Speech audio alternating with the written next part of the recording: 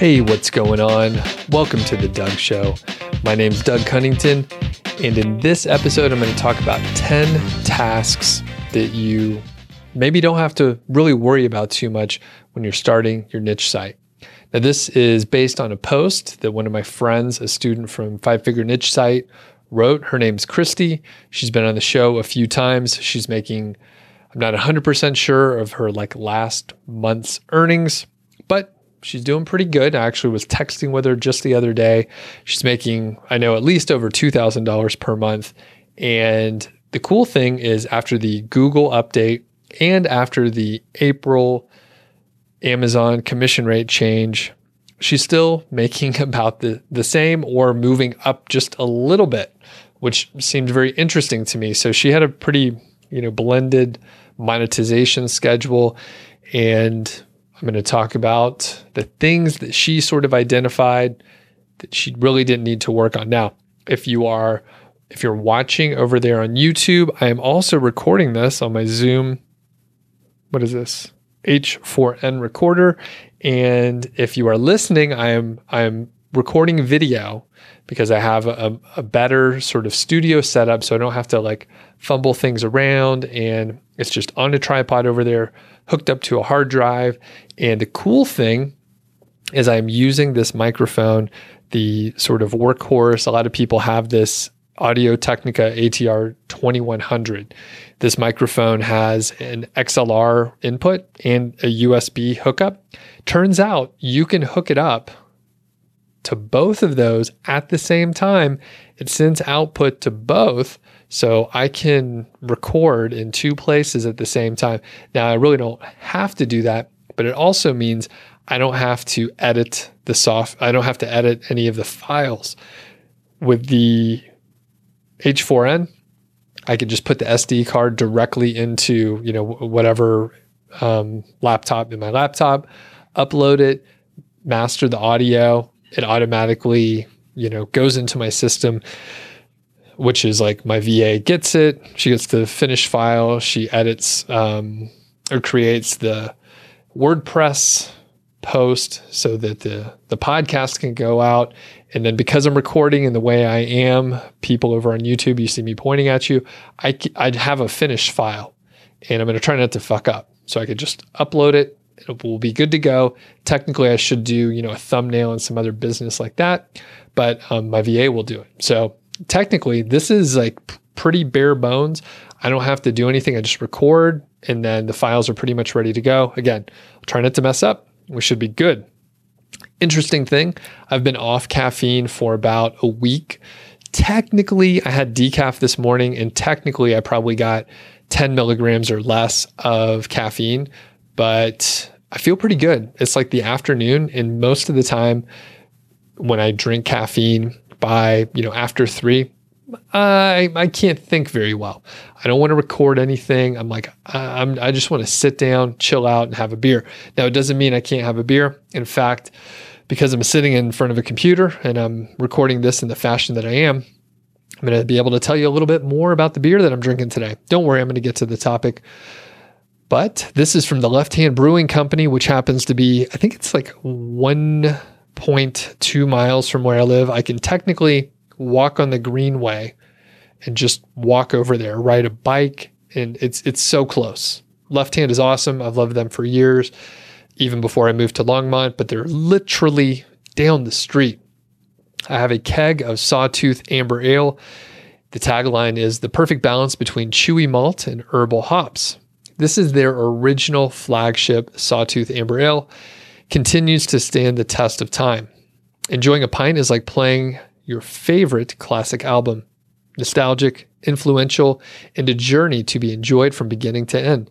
Chewy or malty chewiness slowly transitions over to herbal, earthy hops that make way for the crisp, dry finish of this multi-award winning ale. Proving beer can be both complex and balanced since 1993. And they actually have a few more details. It is an amber ale, 5.3 ABV, 27 IBU, that's International Bitterness Units. The color is amber. You could drink it in a pub glass, which, I'm drinking it in just a straight up, pint pint glass, sort of the utility glass that you see. The malt for the brewers out there is 2-row, crystal, Munich, wheat, and black malt. They don't specify the Lovibond of the crystal malt. The hops are CTZ. U.S. Goldings, Willamette, and Cascade. They recommend the drinking temperature to be 50 degrees Fahrenheit. And I think I had about half of it so far, but I think it's warmed up to about 50. Pretty tasty. I keep my kegerator kind of on the warmer side too, because I usually drink beers that should be consumed around 50 degrees. So I want to let you know that this episode is brought to you in part by Ezoic. Ezoic is a Google certified partner, and their Site Speed Accelerator is awesome. I recommend you check it out. You should use the DNS server. So that's the best way to use it. And I started asking some of my contacts over at Ezoic, hey, why do you have to use the DNS servers? I was a little hesitant to, turn over that control. Some of my audience, they've asked questions. Hey, that seems like too much control to give some other third-party company. And when you think about the Site Speed Accelerator, which you can get a 7-day free trial, it kind of makes sense. With the Site Speed Accelerator, you are using their caching and their CDN. That's the Content Delivery Network. A CDN basically allows the servers all over the world to load the images and some of the other files, whatever files need to be loaded. Those servers are physically located closer to whoever's trying to download it and view your site. So basically, it's kind of the same as using Cloudflare, which, to my knowledge, that is exactly what's going on. Ezoic is using like Cloudflare on the other side. And basically, when you use the DNS servers for the Site Speed Accelerator, you end up Ezoic is laying on top of the WordPress technology stack. I'm making up words here. I think that's kind of the idea, but Ezoic is sitting on top of WordPress, so there's fewer conflicts. You probably know the more plugins you use, the more conflicts just occur. It's like having a bunch of kids arguing or something like that.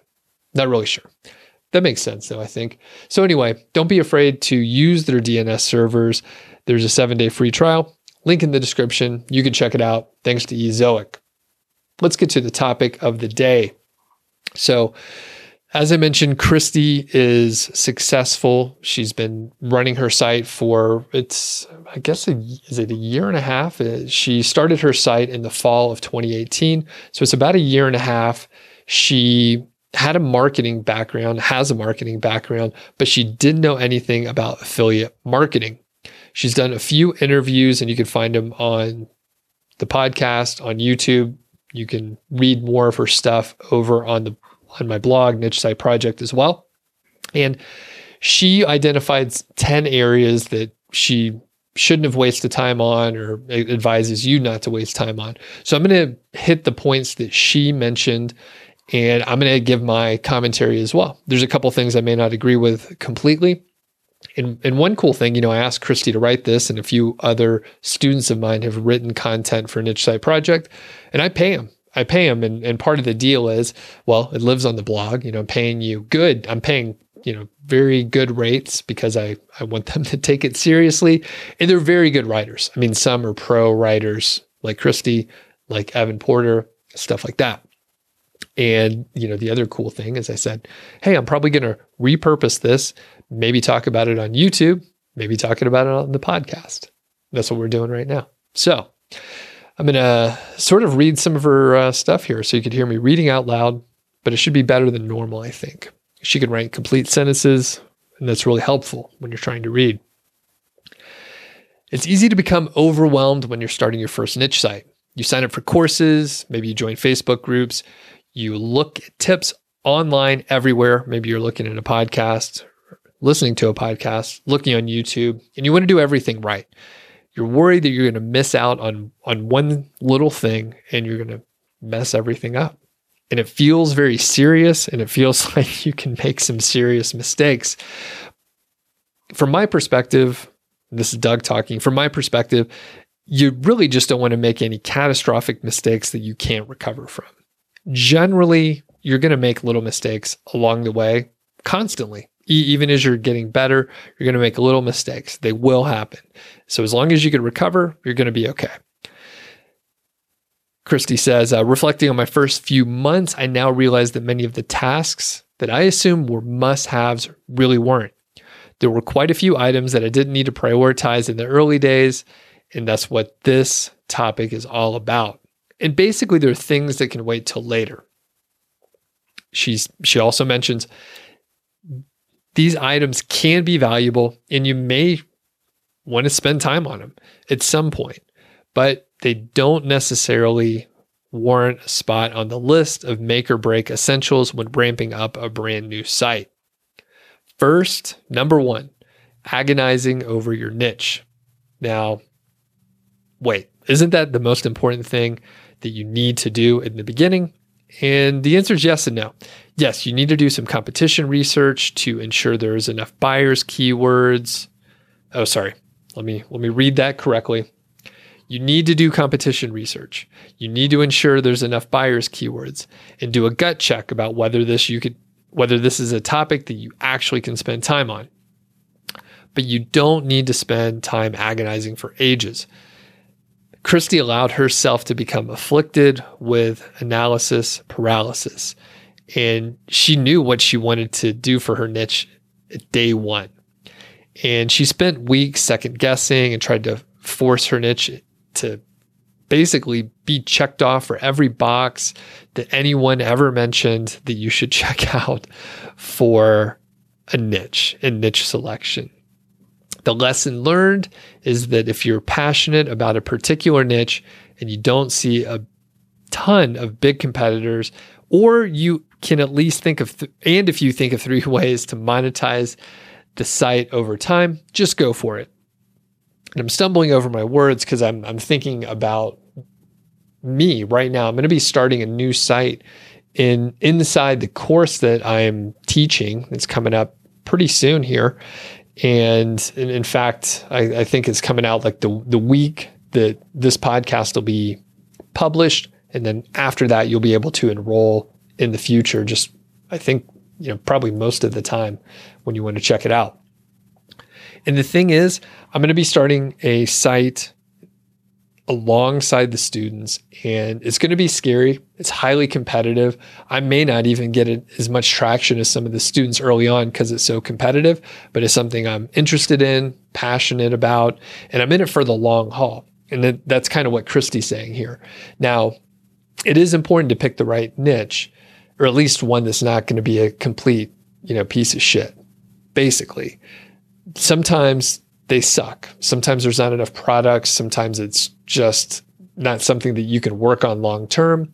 Occasionally, it's just way too saturated and competitive. But usually, you can always carve a spot. Now, the times when people hit that paralysis point, usually they're looking at 3 perfectly viable niches with plenty of keywords, and any of them would be totally fine. And they're trying to figure out what the absolute best one would be. And it really doesn't matter. You don't have to optimize to that level. You just need something good enough to move forward on. And again, as long as you don't make any catastrophic mistakes, you're usually okay. You usually can pivot, recover, adapt, and just be flexible. So keep that in mind. The niche is super important, but as long as you're okay in a few areas, you're okay. You can move forward. Number 2, falling into a keyword research rabbit hole.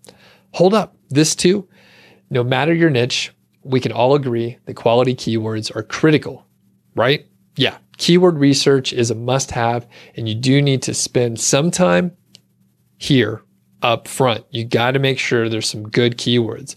But no, you don't need to spend weeks on end finding more and more keywords with spreadsheets with hundreds or even thousands of keywords. Yes, I've heard people finding thousands of keywords before they even start their niche or even select it for sure. Maybe you're out there calculating the keyword golden ratio for each one and assigning each one some sort of a priority level, like when you're going to publish it. And you're really agonizing on like all these details. Yeah, it's great to have a giant list of keywords to pull from, but you don't need to have that many and you don't need to spend that much time on it. If you're anything like Christy and you're worrying that you're going to forget about all those great topic ideas that came to you at 3 a.m, you can put them into a spreadsheet and come back to them later. So the lesson learned here is come up with like 30 to 50 keywords to target initially, then just pause on the SEO and the keyword research. I guess keyword research is the exact term. While you write the articles, you don't need to dive so deeply into keyword research that you never actually write the content. A bunch of keywords are not going to do anything for you if you don't publish any content. And it's funny, I don't know why people fall into that trap. They're like, oh, actually, maybe it's my fault probably. So I have talked about a few case studies where basically I published hundreds of articles. I didn't find all the keywords in the beginning. I found like 20 keywords and then had people write it. Generally, it's going to take way longer to have the content written and published than to find the keywords. It's pretty easy to go find like 10 more keywords, but it may take, even if you have a team of writers, it may take a couple weeks for them to write like 30 articles, right? So you don't need to find that many keywords all at once. I would argue anyone who says otherwise. There's no reason to find thousands of keywords. It's stupid. Don't do it. Number 3, starting social media accounts.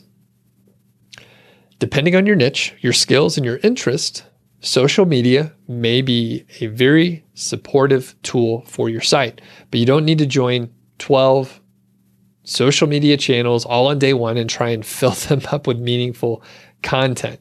Yes, it's usually worthwhile to start a Pinterest account and start posting SEO-rich pins that will drive traffic to young sites. Little note, Christy did an awesome job with Pinterest and pulled in a significant amount of traffic from Pinterest right when she started her site. So she was getting traffic like in weeks. Most of it was from Pinterest in the early days, but slowly it shifted over to SEO traffic. And basically early on, that was the way the visitors found Christy's site.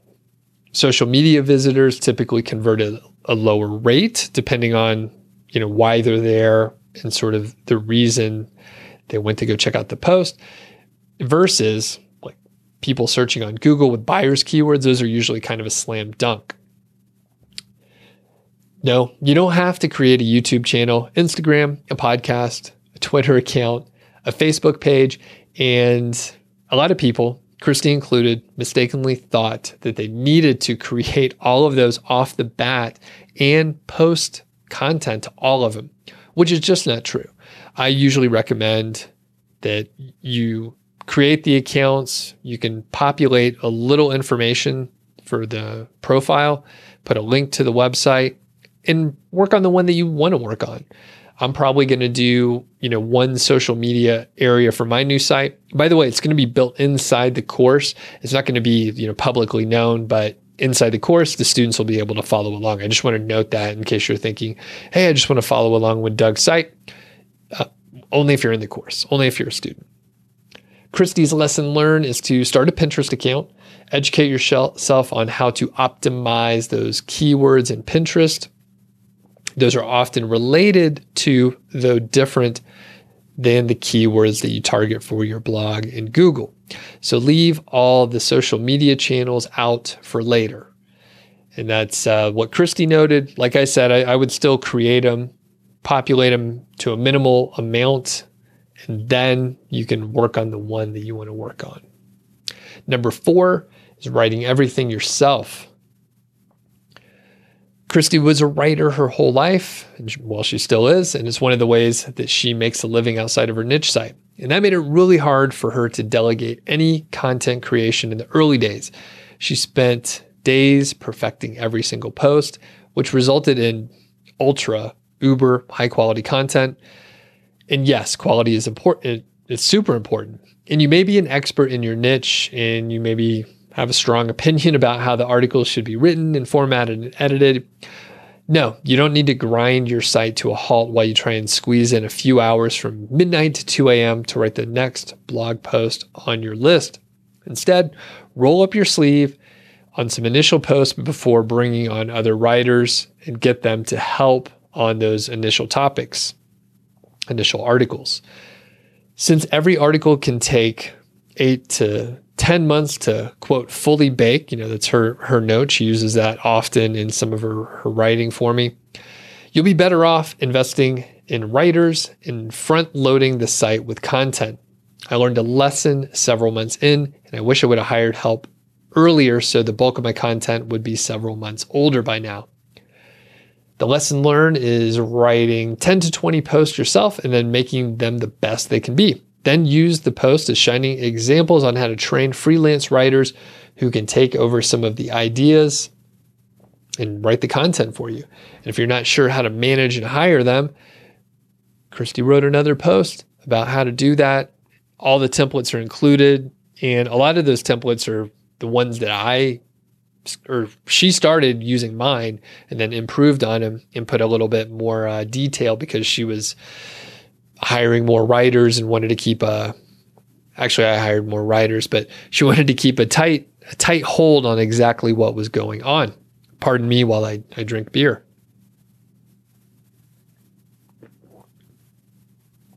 It's a good beer. Left Hand, great brewery. Not sponsored. Number 5, building your brand. My day job is marketing, so I wanted to go deep on my site's brand and the WordPress theme up front.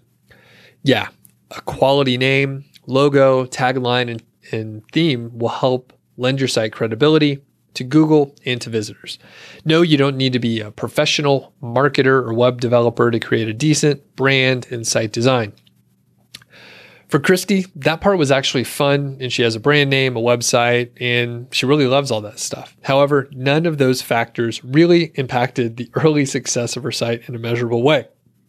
If you enjoy branding and design, give yourself 2 or 3 days to create a name, a logo, and use a theme that you feel good about. Then force yourself to leave it be and focus on content. You can always come back and tweak your brand later. Yeah, that's totally fine with me. I was actually chatting with someone recently, and they were like, hey, I would have started a site. I have a great idea for a site. I know it could be successful. I'm an expert in the area. I actually have done a bunch of work on creating content and a course. And I'm not sure about the logo. And he literally sent over the logo, and I was like, dude, the logo's fine. Looks fine. Nobody gives a fuck about your logo. People are trying to solve a problem. They're Googling how to do X or Y, and they don't care if you have a logo, and they probably don't care what your logo is. And his looked fine. It actually looked kind of nice, but it really doesn't matter. And I mean, I'm no branding expert, and I've probably made dozens of mistakes on my branding and the way I'm presenting myself and my, the stuff that I'm trying to do. But I think I've overcome that. And I think anyone can. If you focus on good high quality content and helping people, then you're probably going to be okay. I don't have a logo. In fact, I've selected on my, you don't know this probably, but on my theme that I'm using on Niche Site Project, the blog since I've had a blog, started in 2013. I'm using Thesis. There's the WordPress theme, Thesis, and the Focus WordPress theme is sort of the layer that rolls on top of it. They're all together, but people probably know what I'm talking about if you're familiar with Thesis. And the font which I have selected, right? I have no logo, number one. The font that I've selected is the quote system font. That means it uses the font that you use on your machine. So I don't even care what font you use. I just want it to be easy for you to read. And I assume you're using some font for your system that you can read And it's the native font, whatever you're looking at. So I was like, I don't even care. I want it to be, the easiest thing to load, the fastest thing to load. And I want it to be familiar. So little tidbit there. Number 6, chasing every fun idea. In the early days, your brain will probably be buzzing with new ideas for your site. You'll think of cool new programs, new info products, social media campaigns, and so on. Yeah, be sure you capture all your ideas, even if you think they're dumb and maybe not going to go anywhere. I guess you wouldn't get super excited about a dumb idea. But just write it down in a list. Once you have a decent amount of content on your site, you could revisit those creative ideas, check out that list, and maybe rank them. Maybe you have some favorites. Maybe you realize some of them were dumb ideas. Don't bite off more than you can chew. Until you start getting meaningful traffic to your site, like 1,000 visitors plus per day, conversions on info products or email list signups won't really be worth your time. And I agree with that. That's one of those things that I sort of recommend to people too. Once you get 1,000 visitors a day, you get some room to play, I think. The lesson learned, as Christy notes, programs, info products, and campaigns take up a lot of time. It's better to wait until you can execute each idea well than to half-ass them at the same time you're trying to build up the blog and the content. If you can't help yourself, just pick one and chip away at it early on. That was my fault. It was written right here. But I am 100% guilty of this over and over again right now. I have several ideas and I tend to go after too many. I'm pushing many of them away. I am doing a better job pushing them away. And as I'm, talking about starting that new site within the course, I realize that is a ton of work. And, I'm really looking for it as a long haul. This is going to be a long-term project. Again, something I'm interested in, passionate about. There's going to be plenty of monetization areas and different ways to spread the platform. So I feel good about it overall. But as I'm thinking about it, I'm like, oh, I'm starting another project. And then I'm thinking of other projects to run alongside that one, plus all the other stuff that I'm doing. So there's a ton of things. It is very easy. Again, I catch myself doing it. It's very hard, but if you can improve just a little bit, well, that's great. You've improved just a little bit. Number 7, setting up email campaigns. This is Christy talking here. She worked at an email software company for more than a decade.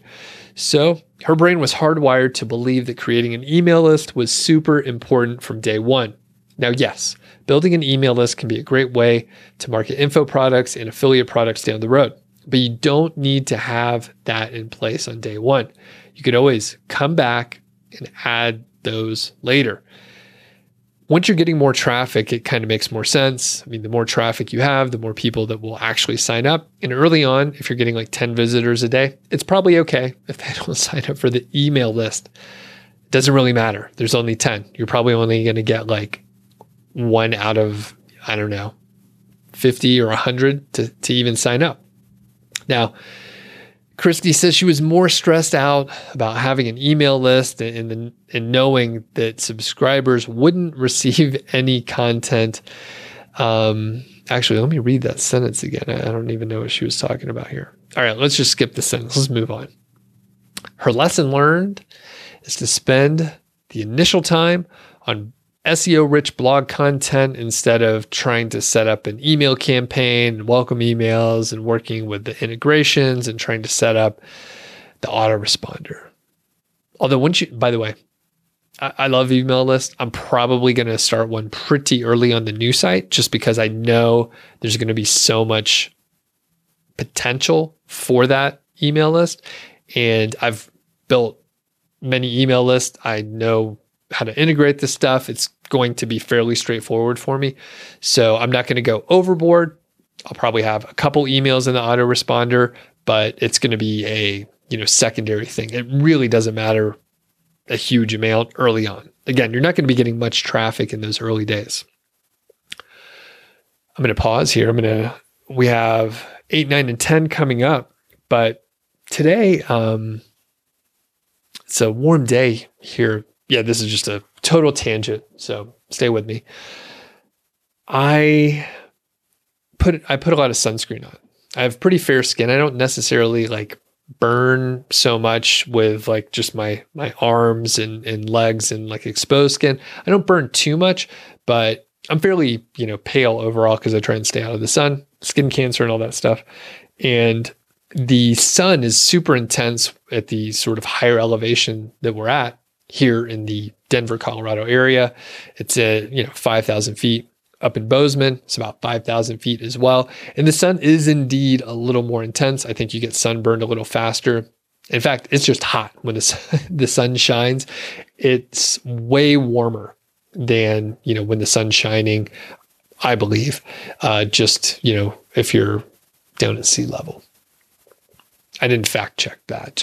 That's just my impression. Anyway, so I'm trying to put on more sunscreen, and even when I put sunscreen on, it's like sort of, it does its job, I guess, but maybe I don't reapply it enough, and it's just sticky and it's on you. And the reason why I'm mentioning this, the people on YouTube can see I'm so shiny. I took a shower, right? I put sunscreen on, did some stuff outside.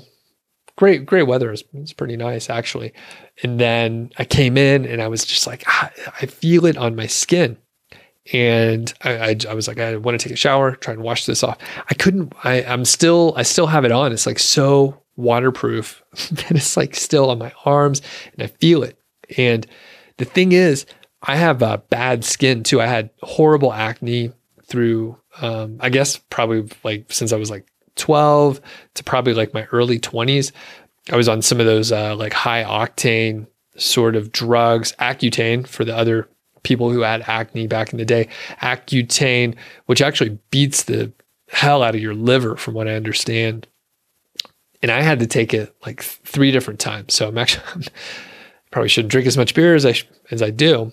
But anyway, my skin sucks basically. And again, the people on YouTube, it looks like there's dirt on my face. Those are just freckles. I have a ton of freckles all over my arms, all over my face. I'm just covered with freckles. And the sunscreen, it's hard to wash off, a little hard to wash off.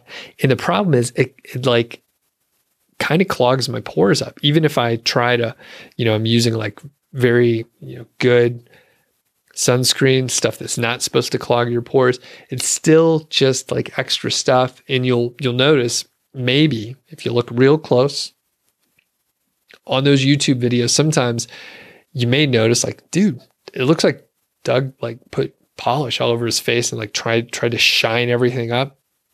Typically that is sunscreen. It's very sunny here in this area.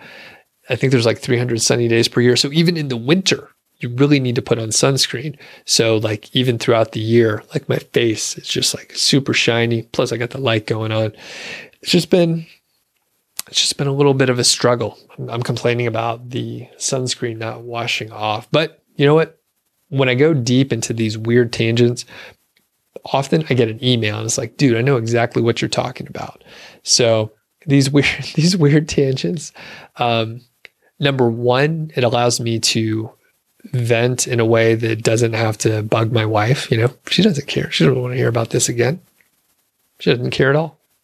And then the other thing is there are other people out there afflicted with all these freckles, fair skin, potentially, you get sunburned and stuff. So let me know. Shoot me an email. We can all feel bad about this together.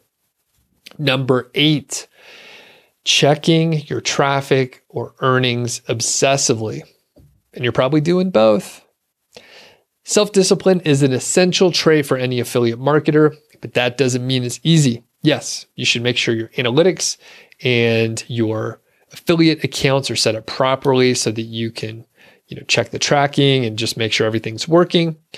But you shouldn't log in every day, every hour to see your stats. Low traffic and earnings are basically part of the game early on. As your new site's ramping up, That's 100% normal. And it could be like demotivational. And you don't want to fall into that trap. Like you're looking, this is Doug talking here, you're looking at the lagging indicator. And those are the results. Those are super important. But early on, you have to be focusing on publishing content, just getting that content out there, basically. We can go break that down further, but really publishing the content, that is what is important. And early on, if you set the goal, hey, I'm going to publish 1 article per week, like that's what you got to be focusing on. You don't need to be looking at your analytics all the time, reminding yourself that you're getting very little to no traffic in the first few weeks, which is that's what's going to happen. So the lesson learned here is choose one day and time each week to check your traffic and earnings. Yeah, you could basically check once a month. Once a week. That's probably fine. And after a few months, you'll be able to see the upward trajectory that proves that your work's paying off. Number 9, optimizing for international visitors. And Christy really wound herself up over that. Back in the early days, her site was getting like 10 visitors per day. She became convinced that she needed to put on Amazon One Link. And Christy and I used to live in Bozeman. She lived like down the street from me. So we'd go get coffee and just talk about the site, work together. I'd give her some tips and advice and all that. And I feel like I kind of remember her asking about it. I'm not 100% sure, but I know my answer was like, look, you're getting like hardly any visitors. You're definitely not getting any visitors internationally, or it's like 1 per every 3 days. Like you're hardly getting any traffic. Don't even worry about it. It is easy to implement, but like, who cares? Like, don't even worry about it right now. Come back to it in, a couple months. And basically, she mentions Amazon One Link, but I like Genius Link for that sort of work. Genius Link is a paid tool, but it's a little bit more, actually, it's way more robust than One Link, and that is probably what you should be using if you are getting enough traffic from the international sources. And I think if you're getting like 100 visitors per month, I recently talked to Jesse Lakes from Genius Link, and yeah, about 100 visitors per month from any of the given international associates programs, that's sufficient. So it is good to monetize that international traffic if you have enough, but probably in the first few months, you don't need to worry about it.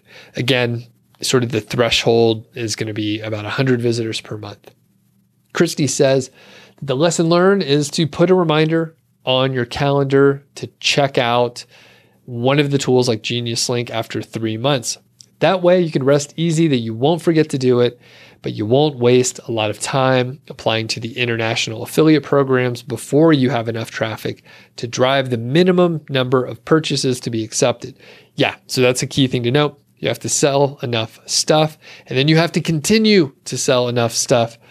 And I think it's 3 orders per 180 days. And I think it's, basically 3 orders in the first 180 days. So just wait until you're ready. Wait till you're ready. Number 10, this is a great one, doubting yourself. Feel like your site will never take off? Are you convinced you're pouring time and money into a dead-end folly? Join the club. We've all been there. Yes, you need to be realistic about the time and effort required to make a truly successful site. It takes months, years, and even decades to build up a lasting authority site. No, you can't let self-doubt, a lack of patience, or other issues dissuade you. The sites are, in large part, leaps of faith. Creating a list of specific milestones and goals will help you keep motivated and give you reasons to celebrate the journey along the way. Commit, recommit, and stay committed. Celebrate the small victories like your first visitor, first sales, the first blog comment, and remember why you're doing it in the first place. Now, don't worry, we're talking about more stuff. She tells us a few things that are worth working on early on. I do want to comment a little bit about doubting yourself, because I can tell you that it doesn't actually go away. I'm going to be starting that new site coming up pretty soon. I already know what the niche is going to be. I've done no keyword research, but I know it's a very rich industry. It's going to be fine. Again, I'm passionate about the topic, and I know there's a full range of info products and physical products and products that I can create. And it's huge, right? It's huge. It's going to be okay, even though I haven't done keyword research. And I know, I've seen other sites, so I know there's keywords out there. It's kind of crazy now that I'm talking about it. I'm like, I didn't even do any keyword research, and I already know what it's going to be. I already bought the domain, actually. Spoiler alert. I haven't mentioned that to anyone. I bought the domain already. And basically, it doesn't go away. When you're starting a new thing, you don't know exactly how it's going to go. I was chatting with one of my marketing counterparts, helping me put together the course. And she's done about 6 course launches or so. And it's just like, hey, we're nervous. Like, we don't know if this is going to work out as well as we hope. It's been a ton of work. It's more work than we thought. And we're just a little nervous. And I've launched multiple products. I can't even remember. I think I've done 4 courses or so, 4 separate different courses completely. And I know it should be fine, but you're still nervous. You're still nervous about it. And, part of that is probably good. It adds a little pressure, a little healthy pressure for me to like do more to make sure it's a success. So basically, it will feel like maybe it's not going to work out. And you know what? It might not work out. Some of my early sites didn't work out. You can actually make some catastrophic mistakes. It's kind of hard to do it if you're, as long as you're not spamming your site and doing like some very sort of unadvisable things. But generally people just quit too early.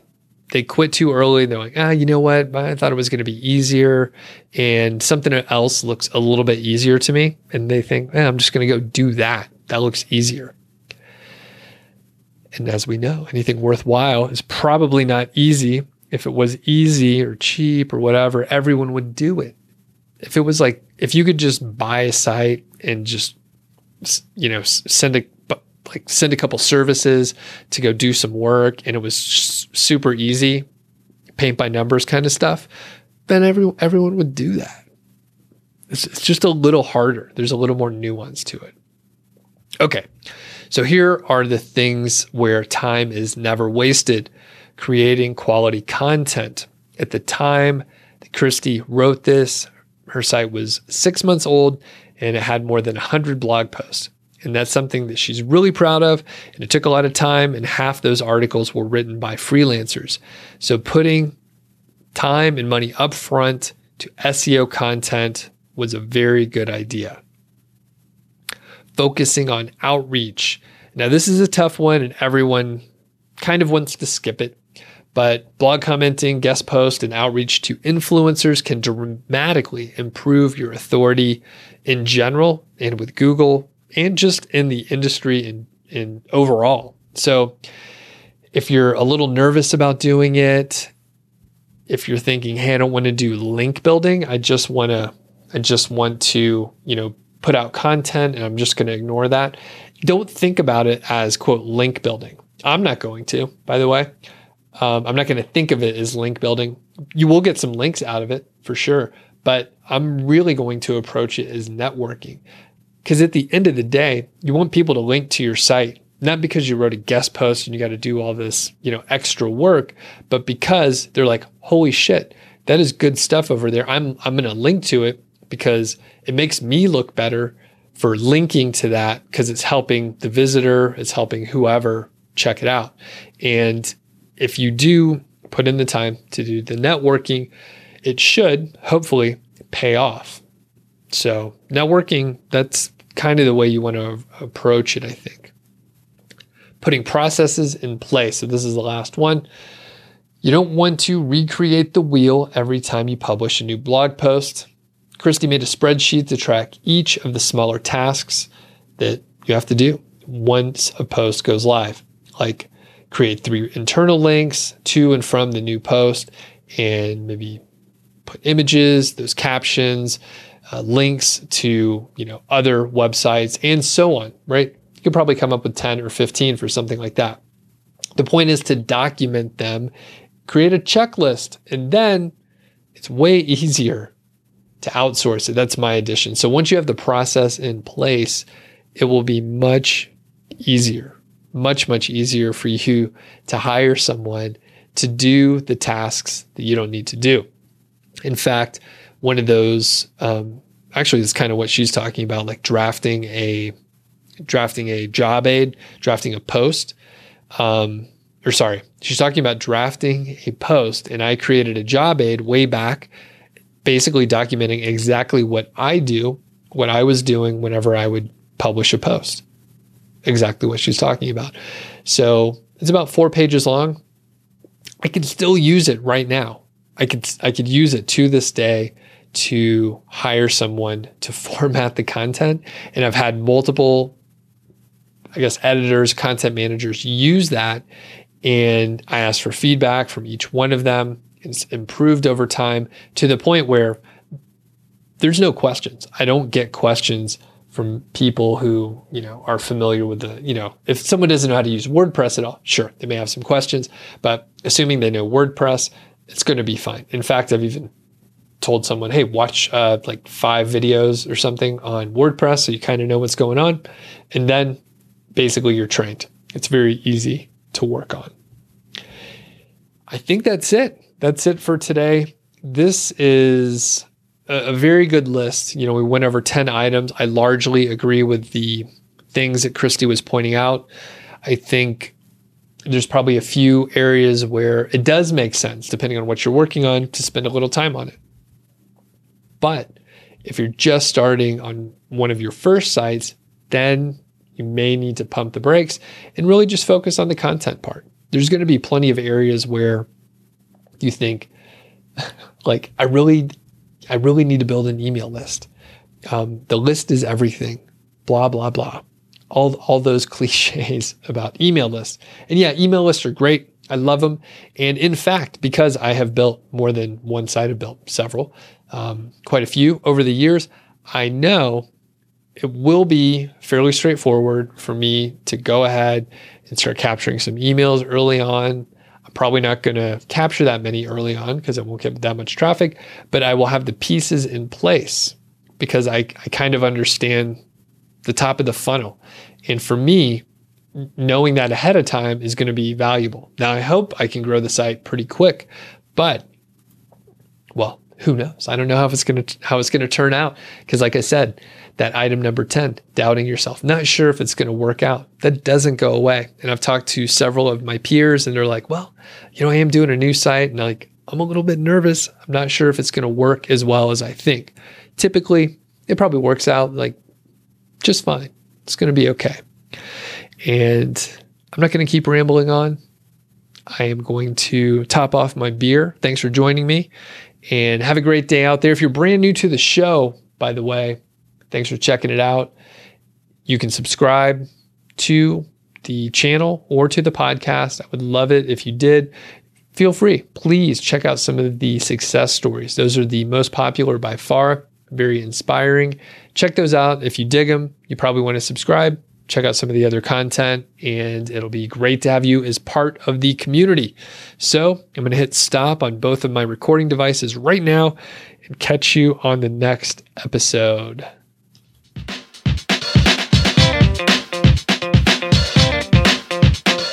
Thank you so much for listening to The Doug Show. I really do appreciate it. I'm just sitting here on my computer recording stuff, and you're listening to it, and I think that's awesome. If you enjoy the show and you know someone who maybe would be interested in it, please let them know. I think it would be fantastic if you help spread the word. If you are not signed up for the Niche Site Project email list, you're in luck. All you have to do is go to nichesiteproject.com, click the green button, enter your name and email address, and I'll send you a bunch of cool stuff about affiliate marketing, productivity, including all my templates. If you happen to not be subscribed to this podcast, please do subscribe, and don't forget, I welcome your questions. So you could send your emails to feedback@doug.show. I got that really cool domain, doug.show. That's it. So feedback@doug.show. Or I'm going to leave my voicemail number in the show notes. So all you have to do is give me a buzz, leave a voicemail, and then I'll potentially put you on the air. So looking forward to it, and we'll catch you next time.